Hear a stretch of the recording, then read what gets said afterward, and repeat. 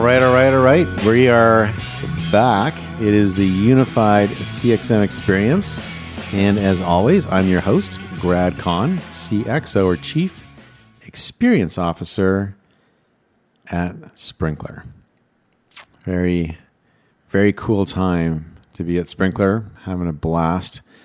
Entering my fourth year. It's a pretty amazing journey that I've been on over the last near half decade with Sprinklr, and I was one of Sprinklr's first customers, maybe the first big customer. And so in one way or the other, I've been working with Sprinklr for more than 10 years now. So it's just been an amazing, amazing ride. When I first met the Sprinklr team, it was, love at first sight. Sounds a bit corny, but I have experienced love at first sight now in real life. I'm going to marry that woman. So I know it's true. I know love at first sight is really true. And when I met the Sprinklr team, I knew right away they were on the right track because they were talking about a unified CXM platform all the way back in 2011. And I knew they had the right idea because already point solutions had become a huge problem inside Microsoft. And it was really difficult to manage or get any kind of view of the customer. So I've been on the unified train for a long time and I continue to ride the rails. So I'm decided to do a set of episodes that are just very focused stories. And they come a little bit from some of the speeches I do, some of the stories I tell. They're sometimes tightly related to Unified CXM, sometimes loosely related. Today's is going to be loosely related, but they're still, I think, fun stories and fun ways of thinking about life as we know it on the marketing planet. So I thought I'd kind of roll this one out and sort of see what happens. So today I want to talk about new channels and the way that people react to new channels, and sometimes the way to know if a new channel is going to be a big deal or not. And channels may not be quite the right word. It could be mediums, could be methods of communication. And I'll describe what I mean in a second. So just stay with me as I go through this. But I'll use a little bit of my father's journey and a little bit of my journey over the last, I guess that'll probably comprise about 5 decades, and maybe a little future casting. And I'll channel some Claude Hopkins. So we're going to go back a century here. We're going to pull this all the way back to Claude Hopkins, the 1920s, and we're going to embrace the full spectrum of advertising history. So Claude Hopkins wrote a book called My Life in Advertising and a book called Scientific Advertising. And if I've got it correct, I believe he wrote Scientific Advertising first. And if I'm not mistaken, I believe it's the first book ever written on advertising, and essentially espoused the principles of using scientific technique and hypothesis to create better outcomes in marketing, which, that's how I talk today. I talk to my marketing team as being marketing scientists. So it's a great way to think, and I was highly influenced by this book. And then he wrote a follow-up, which was essentially his biography called My Life in Advertising, and some really juicy stuff in there. It's really kind of a continuation of Scientific Advertising, but a little bit of a different title. It's all open now. It's all out of copyright, so you can get both those books for free on Amazon or any Kindle reader, etc. So I'd encourage you to, if you've never read them, you should read them. They're classics of their kind. You have to take a Wayback Pill before you start reading them. Just throw a Wayback Pill in your mouth and just try to get past some of the terminology and a few things like that. Just you have to understand it was written 100 years ago, so it'll sound a little bit dated, but the principles are unchanged. So that's why it's a worthwhile book to read. And it's written by someone who wrote a lot of ads and saw a lot of responses, so he knew what he was talking about. Anyway, so in that book on scientific advertising, early on, Claude Hopkins talks about the clutter and the noise and the attention-grabbing, kind of craziness of advertising.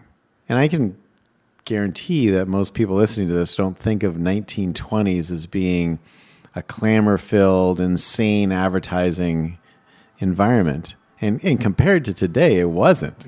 Compared to today, it was pastoral. Okay, but everything's relative. And in the 1920s, they had, the evolution of some new mass communication techniques. They had the radio was getting out there. Movies hadn't really arrived yet, but they definitely had magazines. They definitely had newspapers, and the scourge of the time, billboards. Yeah, billboards were a huge problem. In fact, Eleanor Roosevelt made it one of her life goals was to try to control the spread of what they called visual pollution, and to try to rein in billboards, which were like littering the land as highways started to be built and cars started to become popular. Billboards were like everywhere. And so it was this insane advertising cacophony that people complained about. And so it is kind of funny. So, today, people also complain about that. In fact, there are many things that people complain about in every age, and they complain about it uniquely, like it's the first time it's ever happened to them.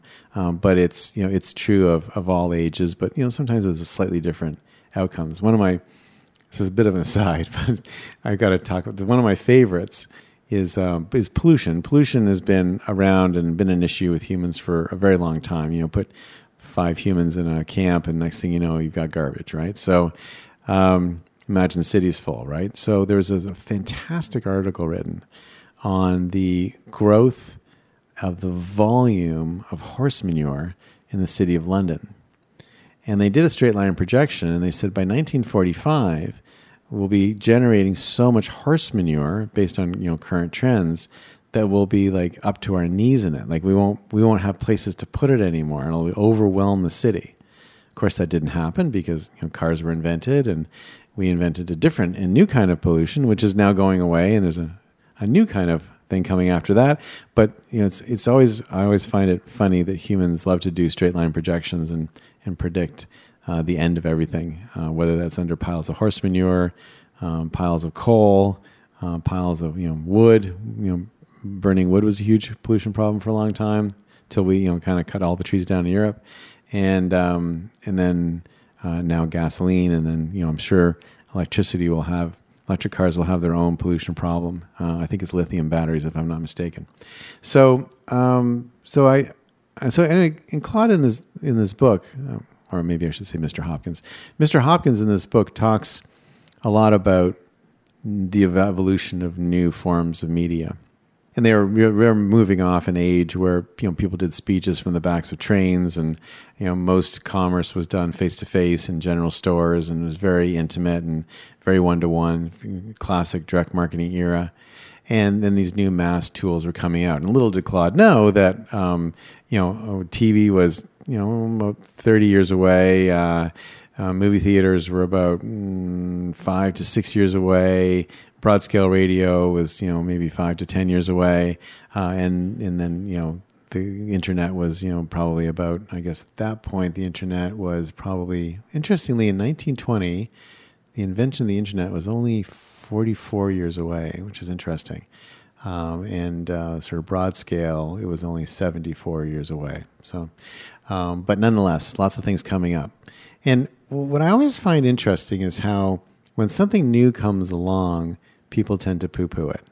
And so I wasn't there, but I can just imagine when radio came out, people were like, radio, like just a fad. Like, this is silly. It's ridiculous. You can't see anybody. There's no personality. Then you're not in front of this, like versus theater, like it's not human, etc. And of course, radio became very successful. And I know when TV came out, it was brutally criticized, and there's all sorts of negativity about it. And it was derisively called the boob tube, and it was sort of seen as a wasteland, and kids were only allowed to watch a certain amount, and there was all sorts of rumors that it was going to ruin your eyes. And it was like TV was despised by many people when it came along, and we've kind of moved on. And I talked to my dad about this, and he has this really funny story. But when he was at Young and Rubicam in the 1960s, he was working in the TV group, and there was like the advertising team at Y&R, and advertising was magazines and newspapers and billboards and radio. That was sort of seen as advertising. And then there was this kind of TV thing they didn't really know what to do with. Bill Bernbach had been sort of pushing in some pretty interesting ways the creative revolution, but a lot of the Bill Bernbach stuff, if you look at it, is actually magazine. And the magazine was still viewed as like the real realm of real advertising. And David Ogilvy, it was like magazine. That was kind of like long copy. Like that's, you read Ogilvy on advertising, as you read through it, you realize, oh my God, this entire book is about print advertising. And so TV was still kind of on the edge, and they couldn't really measure it. There wasn't a coupon. You couldn't see direct response. It was just, what is this TV thing? They didn't really know how to do it well. And a lot of times when we invent a new medium, we tend to just, take the one that had happened previously and just apply it. So the very first radio shows were all plays. Like, we just took what we were doing on stage and we just put it on the radio. And it was like, all right, but, wasn't the true potential of the medium. The very first TV ads, what they were is they pointed a camera at people reading radio ads. So, and I'm going to keep going with this analogy, but like it's just each time we tended to find the next thing by the last thing. And so what I love about the Y&R story, though, is that there was the advertising group doing like real advertising, and then there's on a different floor, like in the corner, there was like a bunch of crazy long-haired kids who were like smoking pot, and they were like the TV group, and they were trying to figure this thing out. So fast forward, and let's fast forward to. So I worked for a stint at Grey Advertising in Toronto, and we'll fast forward to that. So what was interesting about Grey Advertising is that I was head of the interactive team, and it was interesting to me when I got there because there was the advertising group, and the advertising group included, magazine and billboard and newspaper and radio and television. That was all part of that. And then our group, which was essentially the web team, was on a different floor, same building, but different floor, had our own receptionist, and we were basically a bunch of crazy kids smoking pot and trying to figure out this interactive stuff, which no one had really quite figured out at this point in time. And we were just kind of in that age where, the banner ads had become click-throughs, because if you remember the early banner ads, you couldn't even click on them. They were essentially magazine ads put on the web, right? Which is, again, it's like, that's how we use the last medium, so let's use this medium that way. And so, and I just thought that was so funny because it was like advertising was here, and that was kind of where it all happened. And then they would kind of loop the interactive folks in near the end, kind of like, I don't know what these guys are thinking, but maybe they'll come up with something.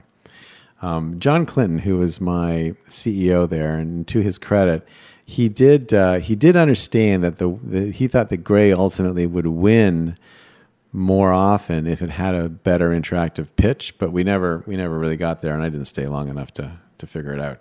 So that's the Grey story. Now keep going. Well, then I go to Microsoft, and at Microsoft, I created a social team, and we like literally created a social team, and very interesting time. And if you think about how we were thinking about advertising at the time, by this point in time, this is 2011, 2012. There was the advertising team, which was, TV and radio and magazine and newspaper and billboard and web, like that was included, right? That was obvious, And then there was this social team, which was not just in a different floor. Like I wasn't allowed, and this is still true today, by the way, I wasn't allowed to put our social team in a Microsoft facility.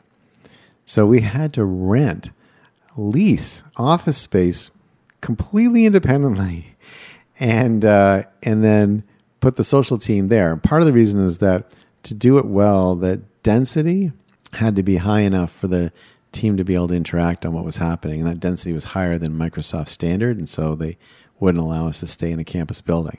But I always thought it was hilarious because there's, again, a bunch of crazy kids smoking dope, now legal, by the way, smoking dope, trying to figure stuff out, and we'll see where this goes. Now we've made a lot of progress, and you're sort of seeing social as being an integrated part of everything that's being done in the web. And what's the new thing? I think mobile. I think mobile is the thing with the crazy kids smoking dope in the corner, but I always love it. And I always think, there's always going to be a new thing. There's always going to be a new thing out there that people don't really know what to do with. And they give it to the kids and see what they'll do with it and see how they figure it out. So that's my story for today. Thanks for indulging me. I just wanted to talk about the evolution of channels. I'm going to leave you with a thought. When I first started working on the web, so I basically downloaded the NCSA Mosaic browser in February of 94. It was the week my oldest daughter was born. And I immediately said, oh my God, this is it. Like I could see it. Like I'd been waiting for this, right? That this was it. And I quit my job at P&G the end of that week. Brand new baby. And no job. And I didn't have anything else to go to. I just quit my job to become a web entrepreneur. And what was interesting about that is the way that people talked about it as a fad, and it wasn't going to go anywhere, and it's going to be short-lived. I got a lot of satisfaction out of knowing that people had said that about radio, and people had said that about television. And this is the advantage of reading history. I know people don't like to read history and advertising and marketing for some reason, but if you read a lot of advertising and marketing history and read old magazines and stuff, you'll see people talk about stuff in a way that sounds very familiar, but is different because it's applied to today. And you can start to sort of see what the end of the story would be like. And the more that people clamored against the web, and the more people criticized it, the more I was like, this is going to be something. Same thing in social. The more people poo-pooed it and sort of like dismissed it and wrote it off, the more excited I got. Okay, this is really going to be something. So whenever you find something that people are just like, that's never going to work, double click on that one. That might be something special. For the CXM experience, I'm Brad Kahn, and I'll talk to you next time.